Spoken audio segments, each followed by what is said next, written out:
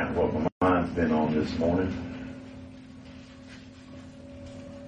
Kind of funny how the Lord works and brings me to things to speak on.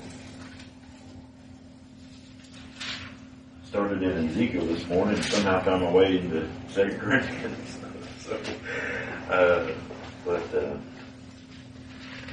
We desire to hear from Him, not from me, right?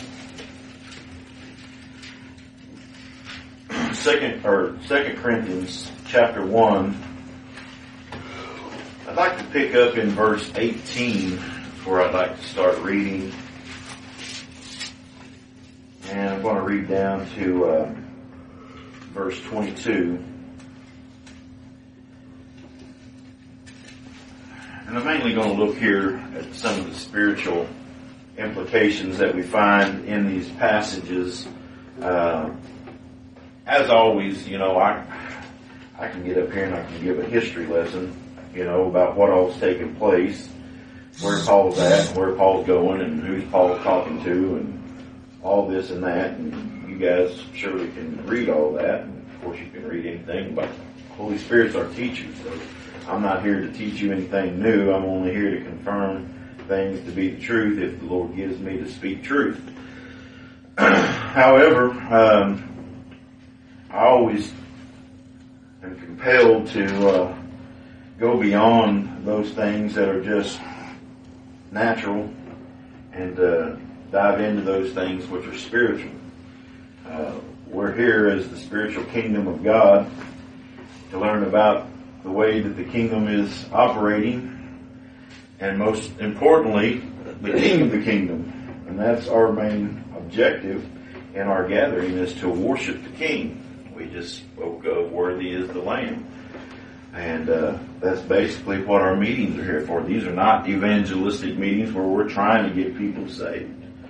These are meetings of people who have been saved, who the Lord has gathered, and the Lord is teaching by His Spirit. And that any of us men who stand up and deliver God's Word, if we're given to speak truth, we can never impart knowledge. We can never impart understanding. We can never make it clear, no matter how clear we might speak.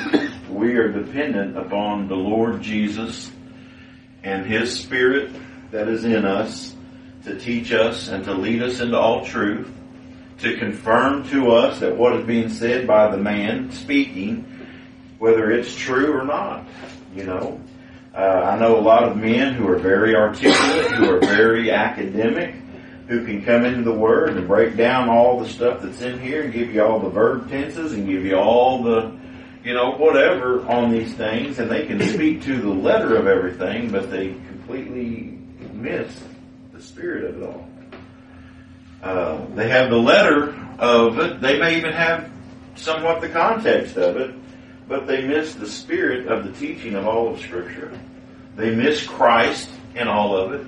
And they forget the fact that we are completely and totally in this flesh unable to do anything that's pleasing to the Lord, or anything that can lift ourselves up into the spiritual realm and do anything spiritually. That all that is by the King of the kingdom. It is He that does everything as the spirit realm is concerned. So our spiritual fellowship is all because of Christ, and is all held together and is working. The only way that we are fellowshipping together this morning, communing with one another, is by the Spirit of God who meets among us and who brings the unity of the Spirit and brings the unity of the faith. We are all here, and every one of us have our understandings of Scripture as the Spirit has taught us. Every one of us here has a mind on whatever is to be said, because the Spirit has brought us to this point. We are all beholden to God for everything in our life as it pertains to spiritual matters. We can do nothing because there is no spiritual work that we can perform. And I hear a lot of people all the time criticize us because we are just resting on our laurels, waiting on Christ to do something. And when God has given us everything that we need to do, we just got to get up and get out and start doing it.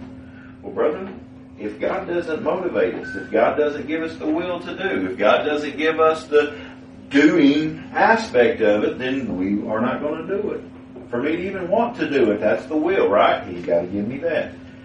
But here's the thing, and I meant to get to this maybe later, but the Spirit seems to be wanting to get out at the beginning. For me to will and to do is of God. So that means every part of it. Me actually coming up with the thought, coming up with the desire, coming up with the unction for it, to get up and go to do it, that's by God. So whenever we talk about waiting upon the Lord, whenever we talk about service to the Lord and all the admonitions that the Bible gives us to do, we are beholden to God to give us the unction to do. We are beholden to God to give us the desire to do. Much less any doing on our part, actual physical activity. It isn't just us mystically sitting back waiting to be mystically moved, although that's kind of true to some degree. If I do this or do that, the this and that was willed and done because it was God in me doing it. If God says do this and I don't do that, it's because God didn't give me the will to do. If I do this, say some admonition in Scripture, it is because God worked in me to will to do that. He gives me the desire to want to do that.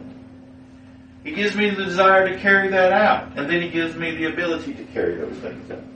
So, brother, we're not against admonitions. We're not against doing things and stuff like that. However, we realize that none of it, for one, is for righteousness. None of it is for acceptance with God or keeping with God or even proving who we are. Because nothing on the outward is of any assurity, because anybody can mimic religious activity. Take every admonition in Scripture and any lost person that's out there, well, any reprobate that's out there, I shouldn't use the word lost because that only pertains to the sheep. Any person that's out there that is a reprobate can, in religious zealousness, mimic the things of Scripture. So, brethren, we are beholden to God for everything. Now, I say that, and I was going to say that towards the end, but for some reason the Spirit wanted it at the first. I say that because whenever I look at these verses in front of us this morning, I see that there is a promise that God is going to do every bit of salvation, and that includes my experiential walk in salvation, that God is going to perform that for me.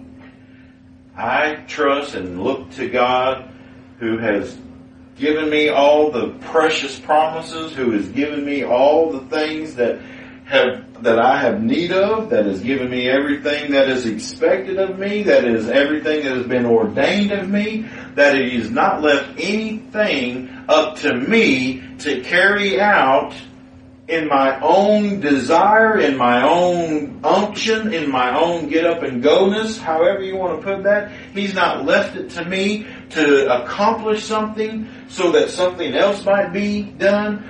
Nothing is being thwarted, nothing is being sped up, nothing is being advanced, nothing is being detracted. Everything is moving according to God's purpose exactly the way God wants it to be done, and He has promised to accomplish all of His purposes. He has promised to accomplish all of His purposes in me for the vessel that He's created, for the purpose that He's created it. All of my habitation, the Bible says, God has formed and created my habitation. And He and everything in that habitation has ordained for His purposes. And to those ends, I will walk in those things. I will accomplish everything that God has created me for. No more, no less.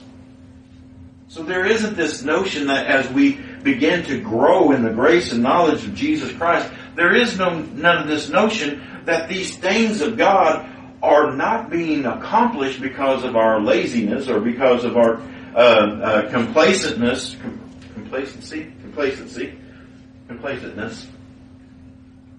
The Democrats would say complacentness. The smart people would say complacency. So, anyway, I digress. Everything that God has for us in the experiential part of our salvation is just as sure as in the legal part of our salvation. Now, not one of us here, I would ever imagine, would have any doubts on what Christ actually accomplished could be called into doubt, right? I mean, Christ kept the law perfectly, didn't he? The Bible says that he imputed that righteousness to us, right? The Bible says that we've been forgiven of sins, that we've been justified before God, that we have been sanctified in Christ Jesus. The Bible says that He loves us with an everlasting love. The Bible says that we will not perish, that we will not be under wrath. I mean, all these promises God has given to His people, and that legality part of salvation, Christ is our surety in that aspect. None of us in any place, I don't think, would even doubt the validity of that, or would even think that any of that could fall apart or not take place. Well, brethren, do we look to our experiential learning of our salvation, believing upon that salvation, walking in that salvation? Do we any less believe that is as sure? I mean, to me, that's as sure as the legality part. Why? Because God promised that. God promised that we would walk and be in every work that He has ordained. He has promised that He would keep us, and that He would preserve us, and that He would work in us, and that He would do this and perform it. See, our hope is not in ourselves. It's not in the arm of flesh. We never look to the arm of flesh to get up and go. We never look to the arm of the flesh to make the plan and do it. We don't even look to the flesh to look at the admonitions of the Bible and say, here's my list, now I've got to get after it. That's not to say don't look at your Bible. Don't listen to the admonitions. And don't feel led to go do those things. I am not saying that, but that's what people say we're saying whenever we say that. What we are saying is we know where the source comes from, and we know that the end of it all is going to be exactly as God has determined. I am going to do more works than God has ordained for me, and I'm not going to do any less works than God has ordained for me. Why? Because every work God has ordained, and He has promised to make sure that His purpose shall stand. Now, you don't have to have my promise. You don't have to have my solidarity, my constitution, to make sure that God's purposes is going to stand. You don't have to have the person's ingenuity, grammar, and Greek and Hebrew capabilities of Scripture to know that this is imperative and this is not imperative, and this is passive and this is not passive. This is something that God does to you. This is something that you have to do. Listen, brethren, if there is ever an imperative in Scripture, that imperative cannot be accomplished in us if God doesn't do it. So whether it's an imperative or not, all the imperatives of Scripture does is to show condemnation of our flesh, that we cannot keep up what God wants us to do, because in the flesh, I don't want to do that. So every imperative, just because it's an imperative, doesn't mean that we can just look at it and say, oh, that's what I got to do. Well, I better get to doing it. And then I get out there and I be obedient. I be faithful. I'll be faithful to the Lord. I'm going to be faithful in Now, is that not the desire of our hearts? Absolutely. That's the desire of our hearts. I desire to be faithful to the Lord. I desire to do what God's Word tells me to do. I want to do only what God's Word says. And I want to let this be my only rule of faith. But brethren, the contradiction comes when the flesh says, I don't want to do that. I can't do that. The Spirit says, you can't do that. That's where the contradiction comes. So if the truth of Scripture says my flesh cannot do it and will not do it and will not ever be accepted even if it could do it, but yet my inner man is perfect and righteous and holy and desires that righteousness, desires that purity, desires that obedience, desires those things that the Scripture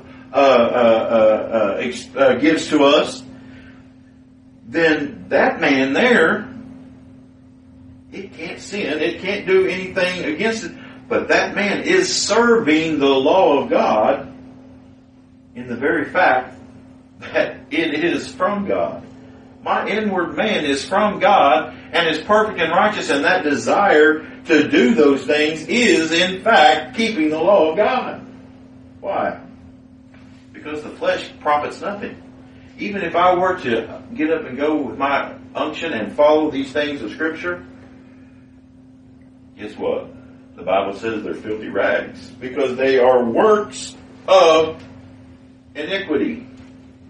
All of our righteous deeds are as filthy rags. So brethren, it is all of God. It's all of Christ Jesus. Now, what does that have to do with what we're seeing here? Well, look if you would, with me at verse 18. 1 Corinthians, or 2 Corinthians chapter 1 and verse 18. It says, "But as God is true, our word toward you was not yea and nay." Now, what is Paul talking about here? Now, again, I don't want to get into the history and all that kind of stuff, but Paul here is talking to the Corinthians in the fact that, now he's already mentioned something about him coming to them, and that he had promised that he would come to them, but he's going over into Macedonia, and then he's going to come back, and he didn't want them thinking that he was wishy-washy and not doing what he said, so he mentioned something about his word not being yea, and nay, meaning that don't think that I'm wishy-washy. Hey, was our gospel wishy-washy to you when we came with our gospel? No. Well, if our gospel isn't wishy-washy with a yea and nay, then, whatever I say to you, I mean whatever I say. However, we know that God controls all things and controls our steps. Okay? So it's not that I'm being disingenuous in what I'm saying. But in verse 18, we see that it moves from talking about him and his word to them about coming to them to preaching the gospel, the message that they have delivered to them. It says, "But as God is true," so he's calling upon the validity of God. He's calling upon God Himself as the witness to what Paul is saying. As God is true, and we know that God is true, right? God is true. He cannot lie. There is nothing false about God whatsoever. So Paul is saying, as much as it is true that God is true, what I'm telling you and what we've preached to you is not yea and nay. Now, a lot of people get hung up on what does this mean. Our preaching to you, our message to you, our gospel to you was not yea and nay. It is not a yes and no. It is not a take it or leave it. It is not a this or that. It is not a gray area. It is something that is sure. Something that is not yea and nay, that is something that's just left up to whoever. If I came to Larry and I said, "Hey Larry, do you like cucumbers?" He said, "They're all right. I can take them or leave them." That's yea and nay. I'm undecided. It don't matter. There's nothing solid here. I can eat cucumbers if you put them in front of me. If not, I could go the rest of my life not eating a cucumber. I'm all right with that. It's a nay. It's a nay. It's a nay all the way. Paul is saying here, whenever we come to you, we were sure We were firm. We were direct. Everything that we preached to you was solid. It wasn't just left up to opinion. We preached it. We delivered it. We stood on it. We were firm on it. We continue to be firm on it. And this isn't a gospel that is a take it or leave it gospel. This isn't a you just choose what you want to think about it gospel. No, God has delivered the faith once to the saints. That faith is being perpetuated in every generation by the Lord's people whenever they gather together in a congregation, in a gathering like this, or in an assembly like this.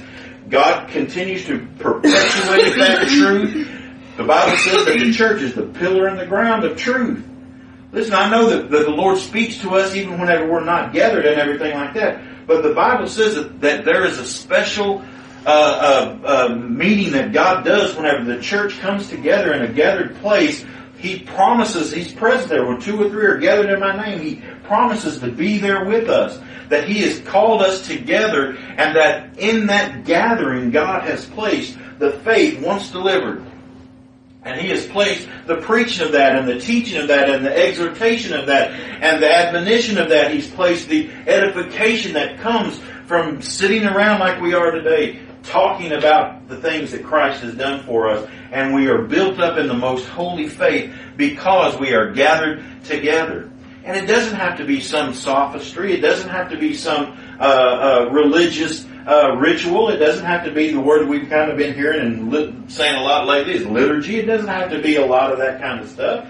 It doesn't have to be any set pattern. We kind of have a semi-set pattern here, mainly just because I'm kind of a creature of habit more than anything. But I'm not tied to it. If the Spirit leads in one direction or another, let's follow where the Spirit leads. But again, the gospel, though, is not just leave it up to whatever.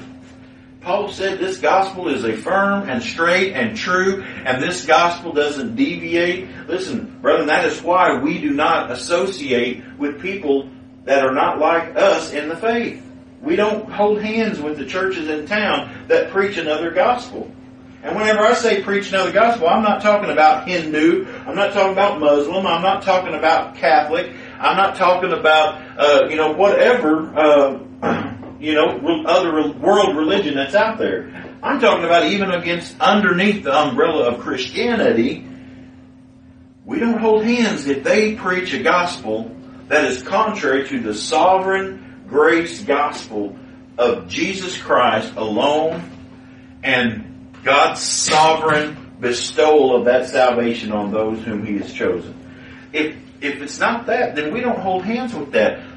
Any other gospel, or anybody who is saying a gospel that can communicate and commune with people that don't believe that, that's a yea and nay gospel. I've heard preachers that claim to be believers of sovereign grace. Matter of fact, we visited one whenever we were looking for a church before we came here. We visited a church in Tulsa, and I found them on a predestination website and listened to a couple of the guys that was in that group and seemed to be pretty strong on predestination and election. And they attended this church. So I thought, well, I'm going to go. That church I found, and the pastor of that church identified as Sovereign Grace on this little website and everything. So I went. We showed up and I visited a little bit the guys that I met from online. And anyway, I talked to the pastor and I said, so you preach sovereign grace here, right? I mean, you're preaching it, right? And he says, well, yeah, I believe in sovereign grace and I preach it, but I just don't come out right forward with everything because a lot of these people here don't know what we're talking about. And so we preached the gospel, but all the things that about predestination and election and some of these more stronger doctrinal things and stuff like that, we begin to teach as time progresses and as they become more acquainted with the scriptures and things like that. And I said, all right, well, that kind of didn't work well with me to begin with. But he said, but listen, tonight I'm preaching a message tonight, and it's going to be pretty straightforward, a sovereign grace message. So we sat there and we listened. I couldn't find sovereign grace in anything that the guy said. I mean, there absolutely was nothing that had to do with sovereign grace. It was all decisional, conditional stuff that men has to do, that men must do. And so whenever it was all over, one of the guys come over and say, see there, I told you he preached sovereign grace pretty strong. And I thought to myself, man, there was no sovereign grace in 10 miles of this place. I mean, there was no sovereign grace in that.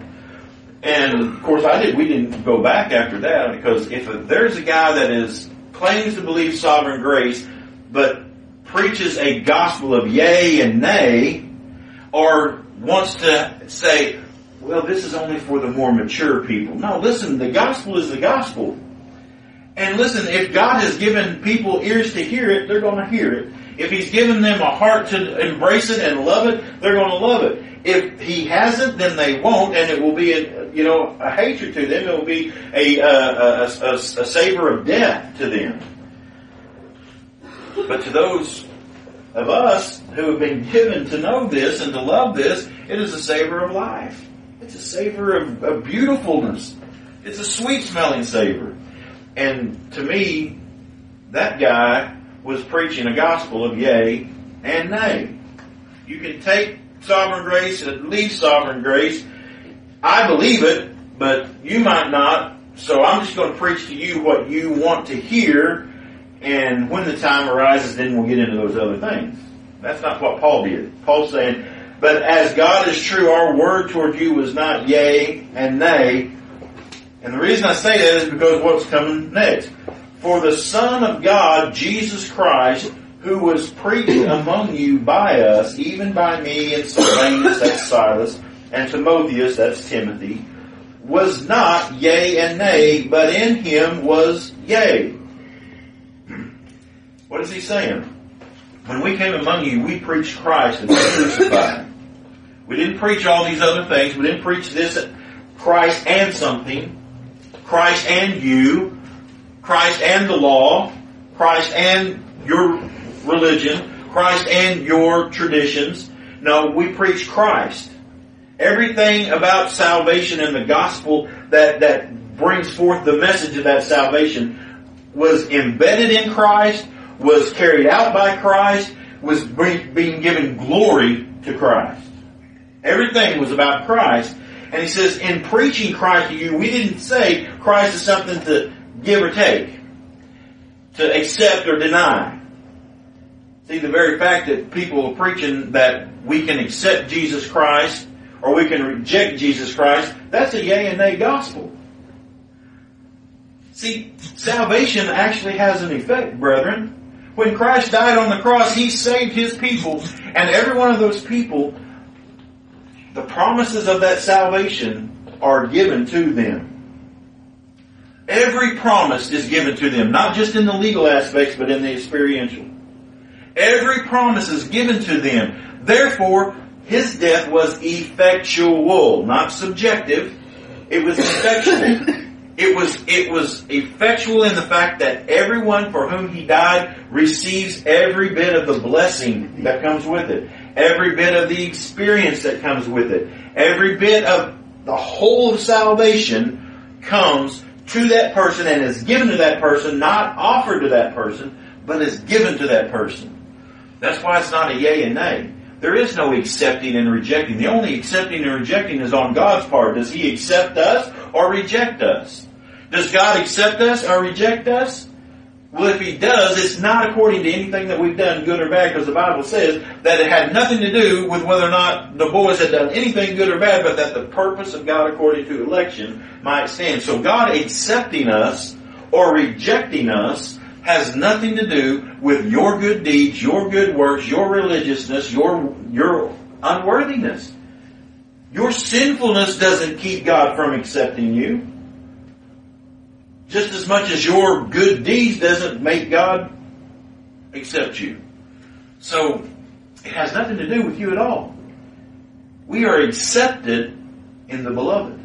We are accepted on the basis of Christ Jesus and being in Christ Jesus.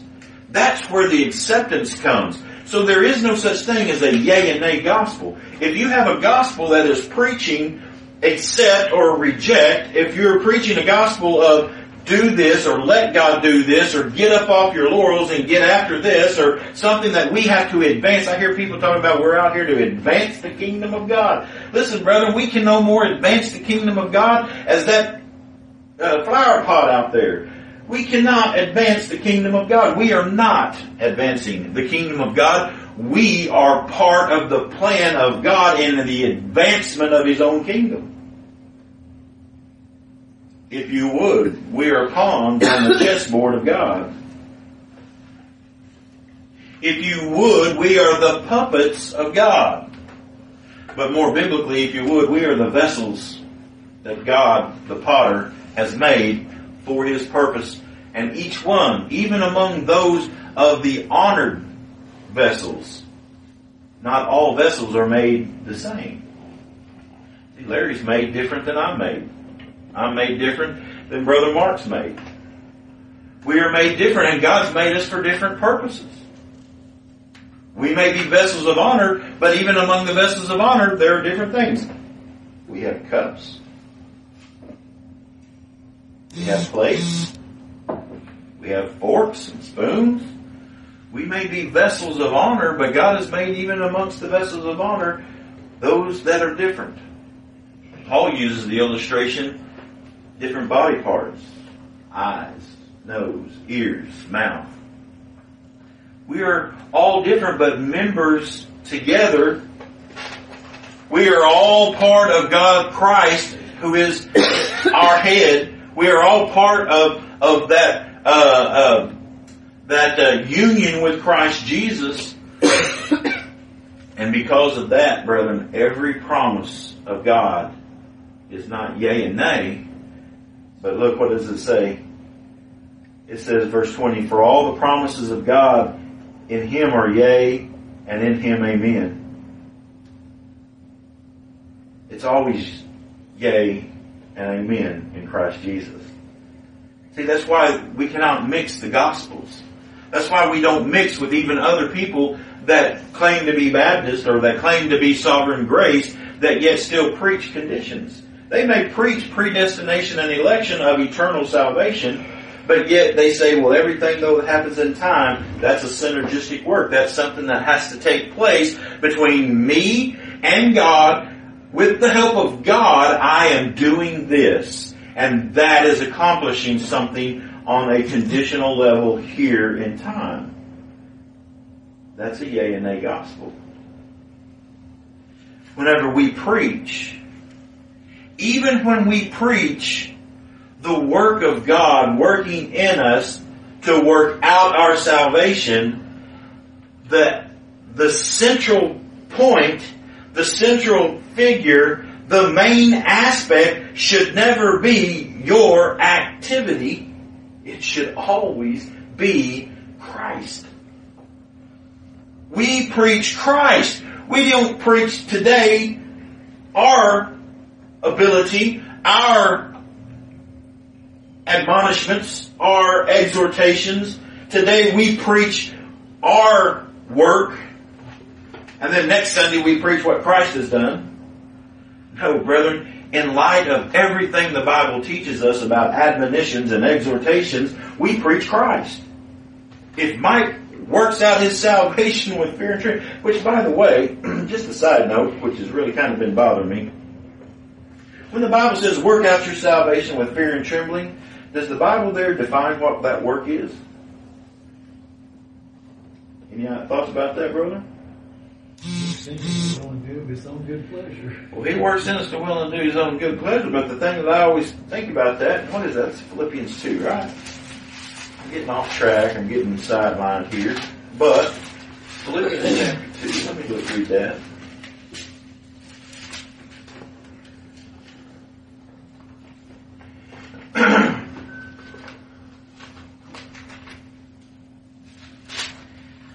Chapter 2,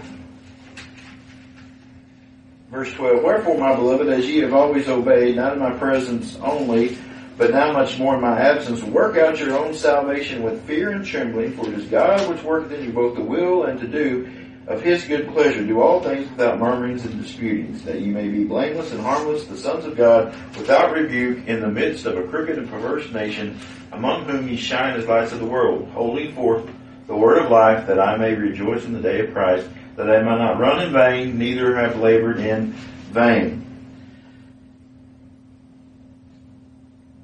I don't see anything there that defines what that work is. The Bible says that God has before ordained works that we should walk in them, but it never defines exactly those works. Everything in Ephesians chapter 1 that it says that has been given to us is something that is a spiritual thing. Therefore, I believe that the works that are involved there are spiritual works. Not physical, not fleshly works, but spiritual works that God works in us. So, to will and to do His good pleasure, if I'm going to do, that involves action, right? To do involves action. And to do involves the will to do. Otherwise I wouldn't be doing it, right? I mean, if I do anything, it's because I willed to do it. Well, that all comes by God. That's a work of God in me that God does. For all the promises of God in Him are yea, not yea and amen. The promise of God that He will work in you both to will and to do His good pleasure. The promise of God that all the works that He has ordained for you, you shall walk in, are yea and amen in Christ, not yea and nay. These guys in here that's saying that we're so against the law that we don't do anything, that we just mystically wait for God to motivate us to do something. Okay? Well, brethren, it says here, all the promises of God in Him are yea and amen in Him. It's not yea and nay. Doing the works of God is not a yes or no thing. Doing the works that God has ordained for us is not a yea or nay event. It is a yea and amen in Christ Jesus. I'm not going to perform 83% of the work that God ordained for me. When I get to heaven, He said, well, you missed out on 17% there, brother. If you would have just got up and quit waiting on the Spirit and you had the Bible in front of you, you knew what to do, you should have got after it and do it, and we would have caught up with you afterwards. No, that ain't what happens. God is never catching up with us who are taking the unction to do something because we've read it in the Scripture. No, everything we read in the Scripture, if we have been given of God to do it, it was because God caused us to do it. And that was a promise of God that He would work in us to will and to do. And that is also the accomplishment of the promise that we would walk in every work that God has ordained for us to do, because that work is not a yea and nay promise. It's a yea and amen promise. So does every child of grace accomplish everything that God has for them to do? Absolutely they do. And every downfall and failure and sin and shortcoming that they have, guess what? That's also ordained of God, that they walk in that as well. Was it not God's ordaining of Job to walk in his ineptness? He started off great, didn't he? Hey, the Lord taketh, the Lord giveth, the Lord taketh. All these things, I've seen that the Lord has done these things, and the Lord said, hey, he was right in everything that he said. He didn't sin in accusing God. You know, he rightly said this is of God's hand, right? Job had great faith. He said whenever God did all that stuff, he tore his clothes and he fell down and he worshiped Him. I can't even do that a lot of times whenever the Lord does something that I don't like. Do I fall down on my face and worship Him? Not most of the time. But Job fell down and worshiped Him. But the more the Lord pressed upon him, the more that the thoughts began to go through Job's head. He's like, you know what? I really don't deserve this. I really am unworthy of this. And Job all of a sudden quit walking in the narrow way and began to walk that broad way. Job quit letting go of that trust in God and began to trust in his own self and said, hey, if I could get in front of God right now, I'd plead my case and He would hear me and He would agree that I am not deserving of all this stuff. Oh, Job's pride got him, didn't it? Well, that's the problem with a lot of the lawmongers. Their pride gets them. They think if they're sitting too long and not actively doing something, then God's kingdom is not being advanced. That's pride. They think that if they're not doing everything that the Bible tells them that they ought to do, that somehow God's kingdom is not going to be advanced. Now, there's nothing wrong with if God moves you to do something, to do it. But, brethren, listen, nothing's being advanced or retracted because of what's going on in the overall scheme of things. Are you in sin? Maybe so. Did God ordain that as well?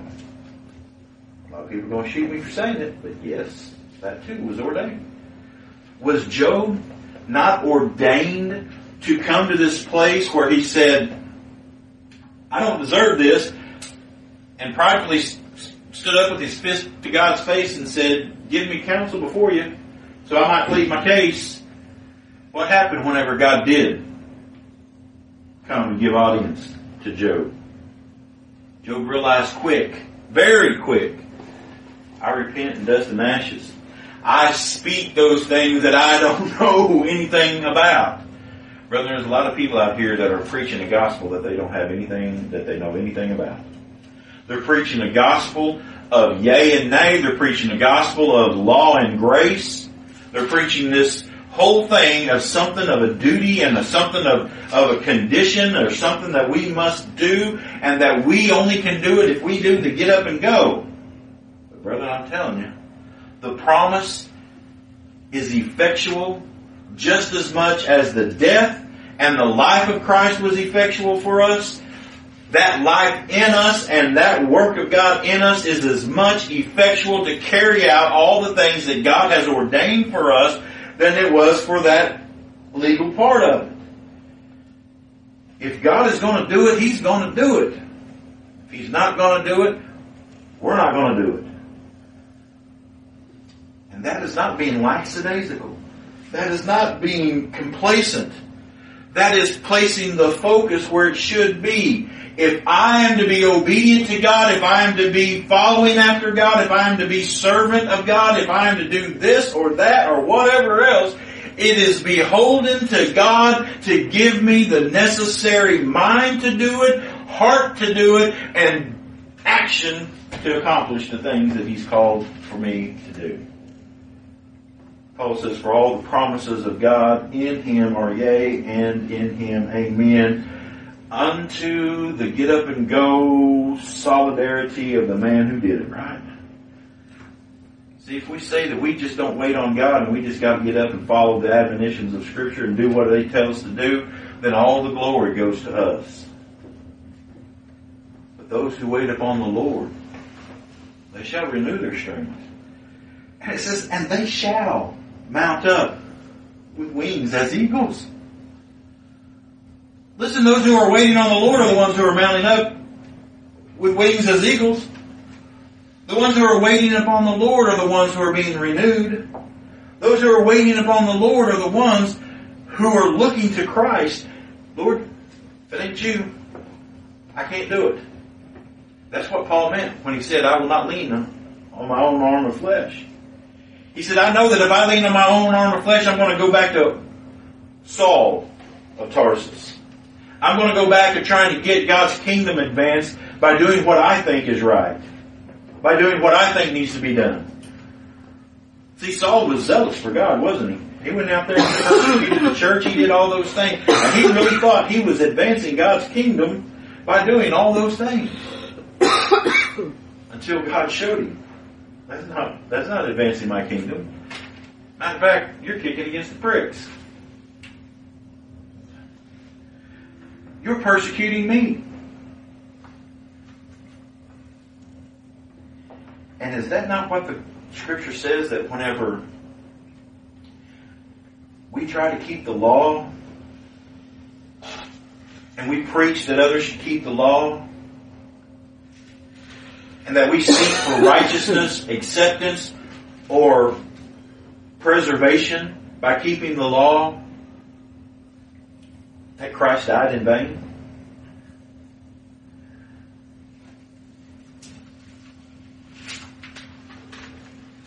We might not be persecuting physically, but brethren, we can surely persecute Christ verbally whenever we preach that He said it's finished, and now the other side of our mouth said, you got to do. We can verbally persecute Christ by saying He is sovereign over all things. Over here, you got to get up and figure it all out and do it. We can verbally persecute Christ by saying it's all of sovereign grace. And over here it says it's all by conditions. It's a yea and nay gospel. And Christ is not yea and nay, and neither is His gospel.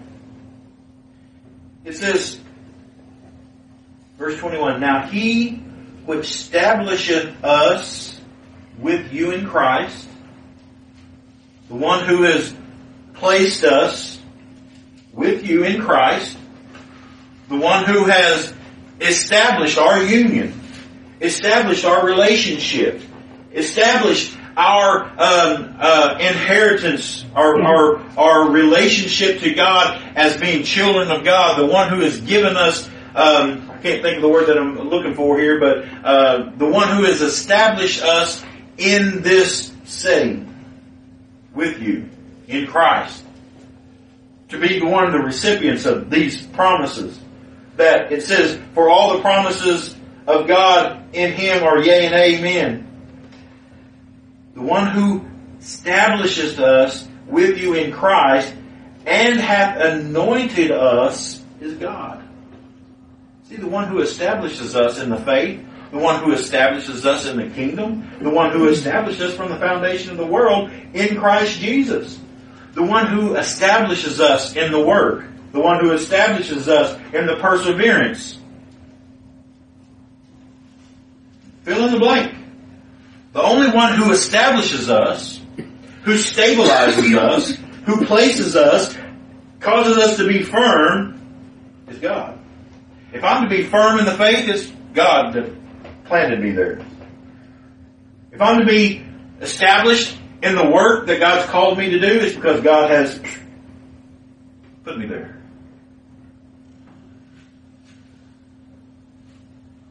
That word anointed there has reference to the oil that they used to anoint the priest and the things of the tabernacle.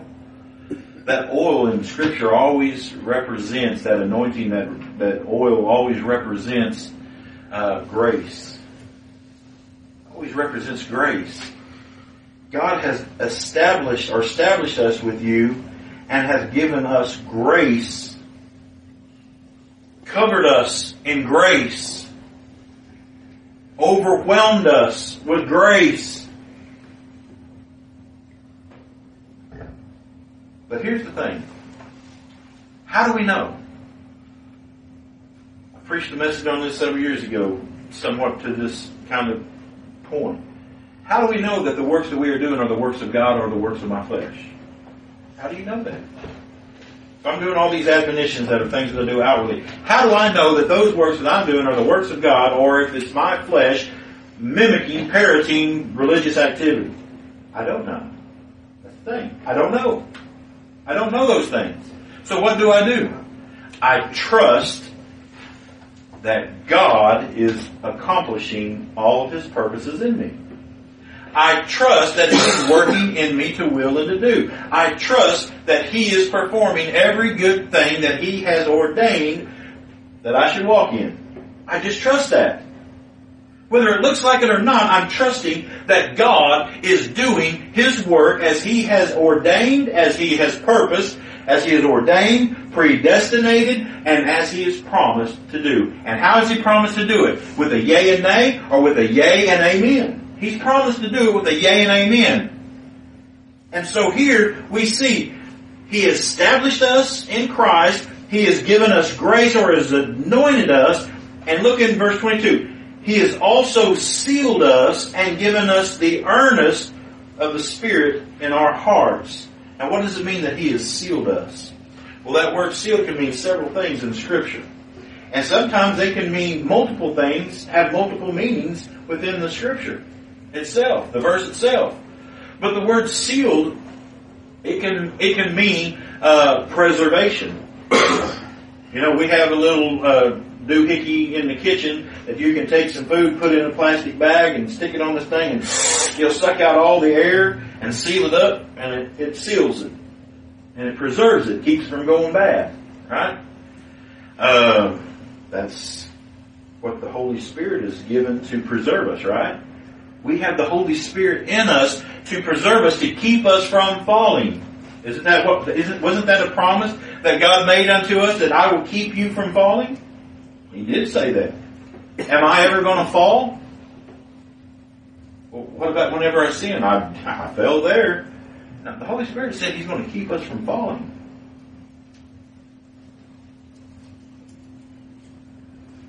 We're going to do all the works that God has ordained for us to do. No more, no less, right? He's going to keep us from falling. We're going to accomplish everything that God's called us to do. Accomplish everything that God intends in His purpose for us. And I know I'm saying that over and over, but I'm hoping that we are understanding that. Hoping that the Spirit gives us to experience that, believe that, to cherish that, to see that it is truly God who works in us.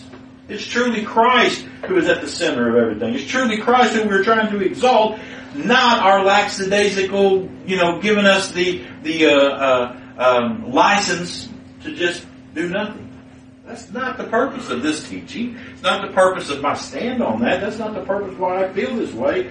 I feel this way because I know, like Larry said, I know that I ain't going to be able to do it. I'm not going to be able to accomplish it. I am unworthy. I am unable. And listen, I know myself. I like to procrastinate. I'd like to put things off as long as I can. I don't like to do a lot of stuff. Again, like I said, love set in my ways and in my routine. And if it's left to me, I am not going to do much. I'm going to do as little as I can. Right? And if we're honest, everybody to some degree or another is like that. Some people like to do more things than others. On those things, you know what? I got a lot to get up and go. If it's something that I want to do and like to do, guess what? I got a lot of gumption to get up and do it. But if it's something that I like to do or want to do, I don't have a lot of gumption to do that. Well, the thing is when it comes to the purposes of God and the conforming of His people to Christ, it doesn't matter whether I have a lot to get up and go or not, because it is God who works in me. And His promises are not yea and nay, it's yea and amen in Christ Jesus. And He has promised to preserve me, to keep me. He has promised to keep me in the faith. He's promised to keep me from falling. And He has promised to enable me, to anoint me unto every good work. Look, He says, who hath also sealed us. That word sealed so can mean preservation, but that word sealed also means a confirmation. That word sealed is also a confirmation, and it can be looked at in two different ways. To be confirmed can be two different things. One can be confirmed as a surety. Okay? We've talked about this before. If somebody goes in and I'm going to buy a car, and I go in and I put a down payment on that car. That down payment is earnest. It's a down payment. It's telling the guy lending me the money, here's a down payment. That's the promise that there will be more to come, and I will fulfill and pay off everything that I've said that I would pay. It's a down payment. Okay, so I am confirming that is going to be given in full. Whenever God gives us the Holy Spirit, that is a confirmation that there is more to come. It's not just the inner man that you're going to be receiving, but there's going to come a time where this outer flesh is going to be put away and there will be a new body that is not plagued with sin, that is not plagued with sickness, that is not plagued with death. That body and that inner man are going to be one, and that is going to be complete and total and new and without sin. See, it's a down payment of the full inheritance. It's a down payment of that. God has given us His Spirit as a confirming that I'm going to give you every promise that I've given to you. And I'm God and I cannot lie. In fact, remember, but as God is true, and I believe He is, and He cannot lie, He swore by an oath by Himself. He's given us these promises. And the promises to work in me, to perform all things for me, to do the work in me, and to cause me to walk in His statutes, that's a promise of His, just as much as any other promise. So He's given that a Holy Spirit as a confirmation that that promise is going to be carried out. How is it going to be carried out? Because He's given us the Spirit, and the Spirit that's the one in us that's doing that work. He's the one that's teaching us, leading us into the truth, understanding the Word of God, understanding the admonishments, giving us the unction to follow those, doing those things. But that word sealed as it pertains to a confirmation can also be the symbol of, in the old times, they used to have these rings, a signet ring. And the king would write a letter, or he would give some sort of decree, or he would do something, and he would fold that thing up, and they'd drop some wax on there, and he'd put his signet stamp on that thing, and it shows that what has been said in this is true. It came from my own hand, and this seal verifies or confirms the validity of everything that's in here. So whenever that messenger took that and showed that, and those people seen, hey, there's the signet ring or the seal of the king is on there. So we know that whatever's inside this thing couldn't have come from anybody else, because the king is the only one that has that ring to seal that thing. The Holy Spirit is given to us, brethren, as a confirmation that we not only belong to Christ, but that everything that He has promised in it is true to us. See, the Holy Spirit comes to us as the Bible says, hope I don't misquote this, but the Spirit bears witness with our spirit that we are His. The Spirit comes and bears record that we are His. He confirms to us that these promises are ours because we're His. See, the inheritance only is to His children. So we have to be confirmed that we are His children. And once we're confirmed that we are His children, then we know by law that everything that the Father promises to the child will receive. So I have to be confirmed that I'm His child. Well, it's not by confirmation of the outward things that I do. The Bible doesn't teach that we're confirmed by outward appearances that we are His children. Now the Bible does say that others will know that we are His by the love for the brethren and the love for the Lord. But that is not how the child of grace receives confirmation that we are His. We never find assurance or confidence in outward things. It only comes by an inward grace of the Holy Spirit who confirms that we are His. The Spirit bears witness with our spirit that we are His, and if we are His, then we are heirs to all of the inheritance and the promises of God. And all the promises of God are yea and amen in Christ Jesus. Therefore, if I'm a child of God, and the Holy Spirit confirms in my heart that I am His, then I have all confidence that everything that God has promised as it pertains to me, His child, is yea and amen in Christ Jesus. Not yea and amen in Michael Smith, but yea and amen in Christ Jesus. Therefore, the promises to be fulfilled, the promises to be carried out, the promises that are going to come to pass are all because of Christ Jesus.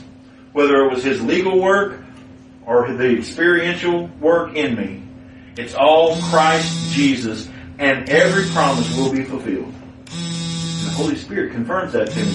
That's why we have rest. That's why Christ gives us rest. The Holy Spirit comes, and whenever the Holy Spirit comes, He clears our consciousness of our inability to keep the law. He clears our consciousness of our duty to the law that only condemns us. He clears our consciousness that we're not doing enough for God. He clears our consciousness of that because we know it is God who works in us to will and to do. So everything that I am doing according to God's will. I'm doing according to God's purpose. I am walking in the path and the statutes that God has ordained for me to walk in.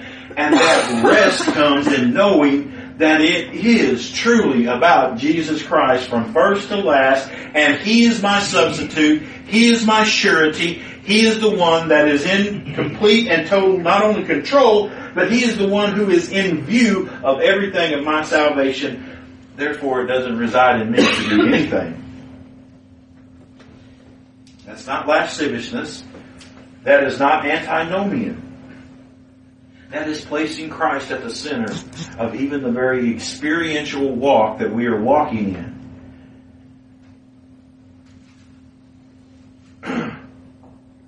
That's why it says, for all the promises of God in Him are yea and amen in Him, unto the glory of God by us. See, we're not giving God glory whenever we're preaching that we have to get up and do.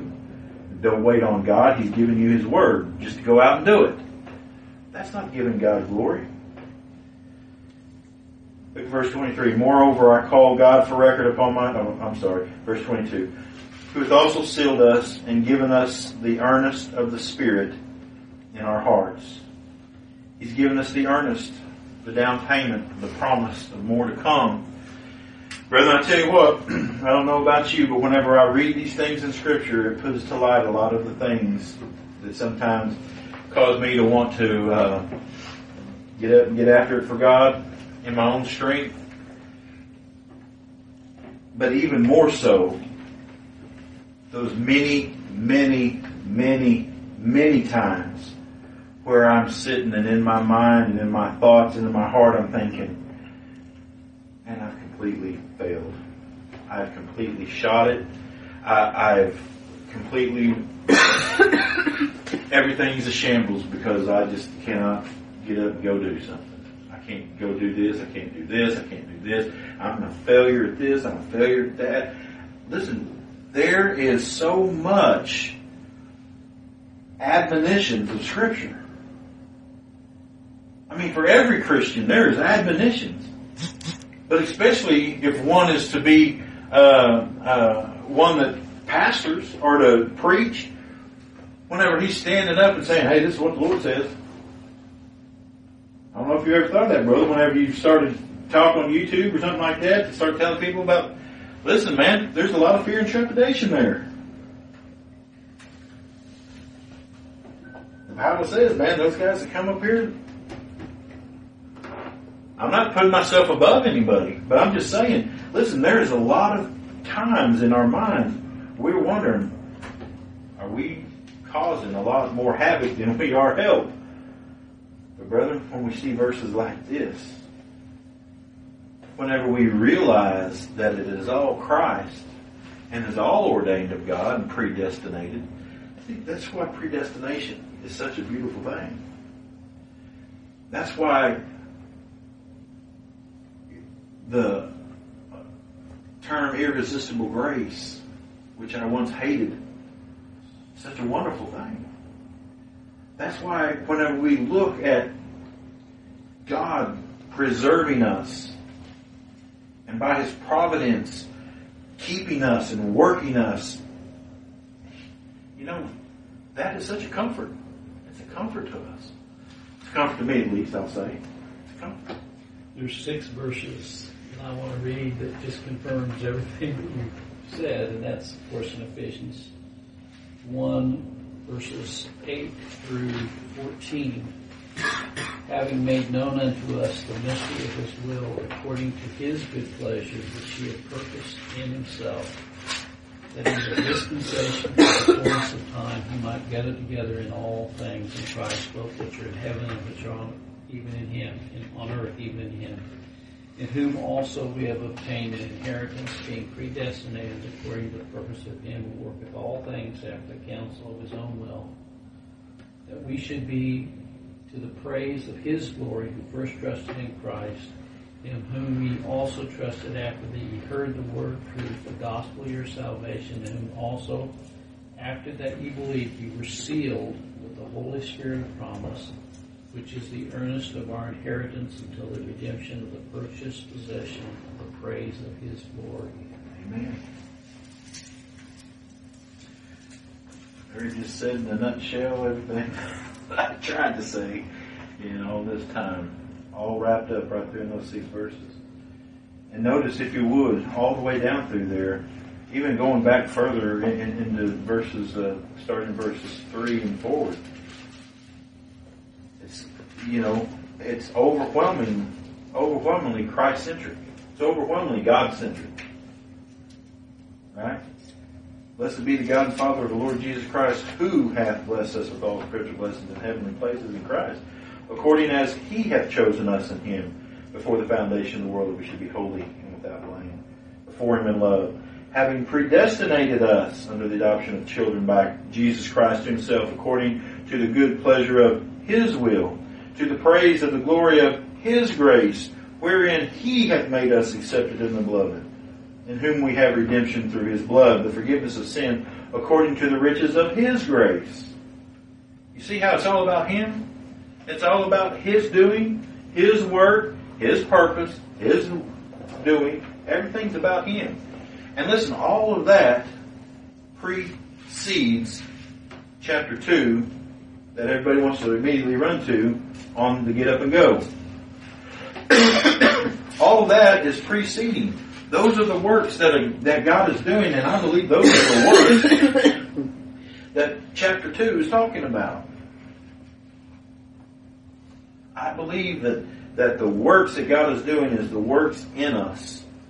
The work of conforming us, the work of growing us in the grace and knowledge of God, the work of causing us to desire the things of God, the admonitions of Scripture, if you would. He gives us those desires. That's him working in us.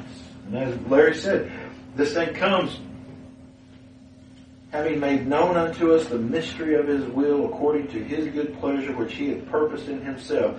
Everything that's being carried out is according to that right there. He's purposed it in himself. And he will do all that he has purposed, according to Scripture. And so, to me, those are the overarching terms of Scripture, and they supersede everything else underneath it. That's why I say any of the imperatives that are in Scripture always has to be in view of that very one thing. That it is God who is doing the work. That it's God who is doing the actions. God is the one who is orchestrating everything that is going on. All right. Anybody else got anything, or anything else you want to add? Questions? Rebukes? Corrections? Anything?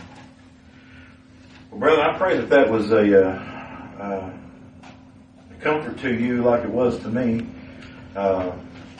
Just to hear those things, that all things pertaining to the gospel are yea, that is affirmative, yes, and amen, sure. That word amen means so be it. We've heard that before, but that word amen means firm or secure. All the promises are yes and secure or sure in Christ Jesus. So, what a beautiful promise that we have. All right. Anybody got anything, brothers? All right. Let's bow. Lord, we thank you once again for this day, and we thank you for the time that we've had together. We thank you for the Word of God before us. And we thank you for the Christ that is found in this Word. while we truly cherish this word that's been given to us, we know that everything that's in this is about Him, that He is in the embodiment of the Word of God. And so, Father, we just thank You so much that we have the opportunity this morning by Your grace together and to proclaim His name, to proclaim His Word. And Lord, we truly do not desire in the flesh any accommodations. We don't desire any kind of accolades or merits. Father, we truly preach these things because we know that Christ is at the center of all things, and that He is the one to not only receive that glory, but Lord, the ones who we want to give that glory to. We know that we merit nothing. We know that we in our flesh can do nothing, and therefore will never merit anything. Therefore, our only hope is Christ Jesus, the author and the finisher of our faith, the one who has been given to us to lead us into all truth, the one who has been given to us to guide us in all the things of God, to give us comfort. He said that He would come back as our comforter and give us comfort. Oh, Father, Lord, we are so grateful to have Jesus Christ as our Lord and Savior, as our surety. Father, Lord, I pray that You've comforted Your people today. We pray, Lord, this time of worship has been in spirit and in truth. You have led us. And Lord, we just ask that now that You be with us as we leave this place, that these very things that You've given to us in this Word might bring comfort to us as we go out into this world and as often are attacked by Satan, attacked by the world system, and even attacked by sometimes our own fleshly conscience that desires to put us back under the law and to bring us into servitude of a works-based system. Lord, we just pray that You would continue to give us a clear conscience and to be able to walk in the love and the liberty that's in Christ Jesus.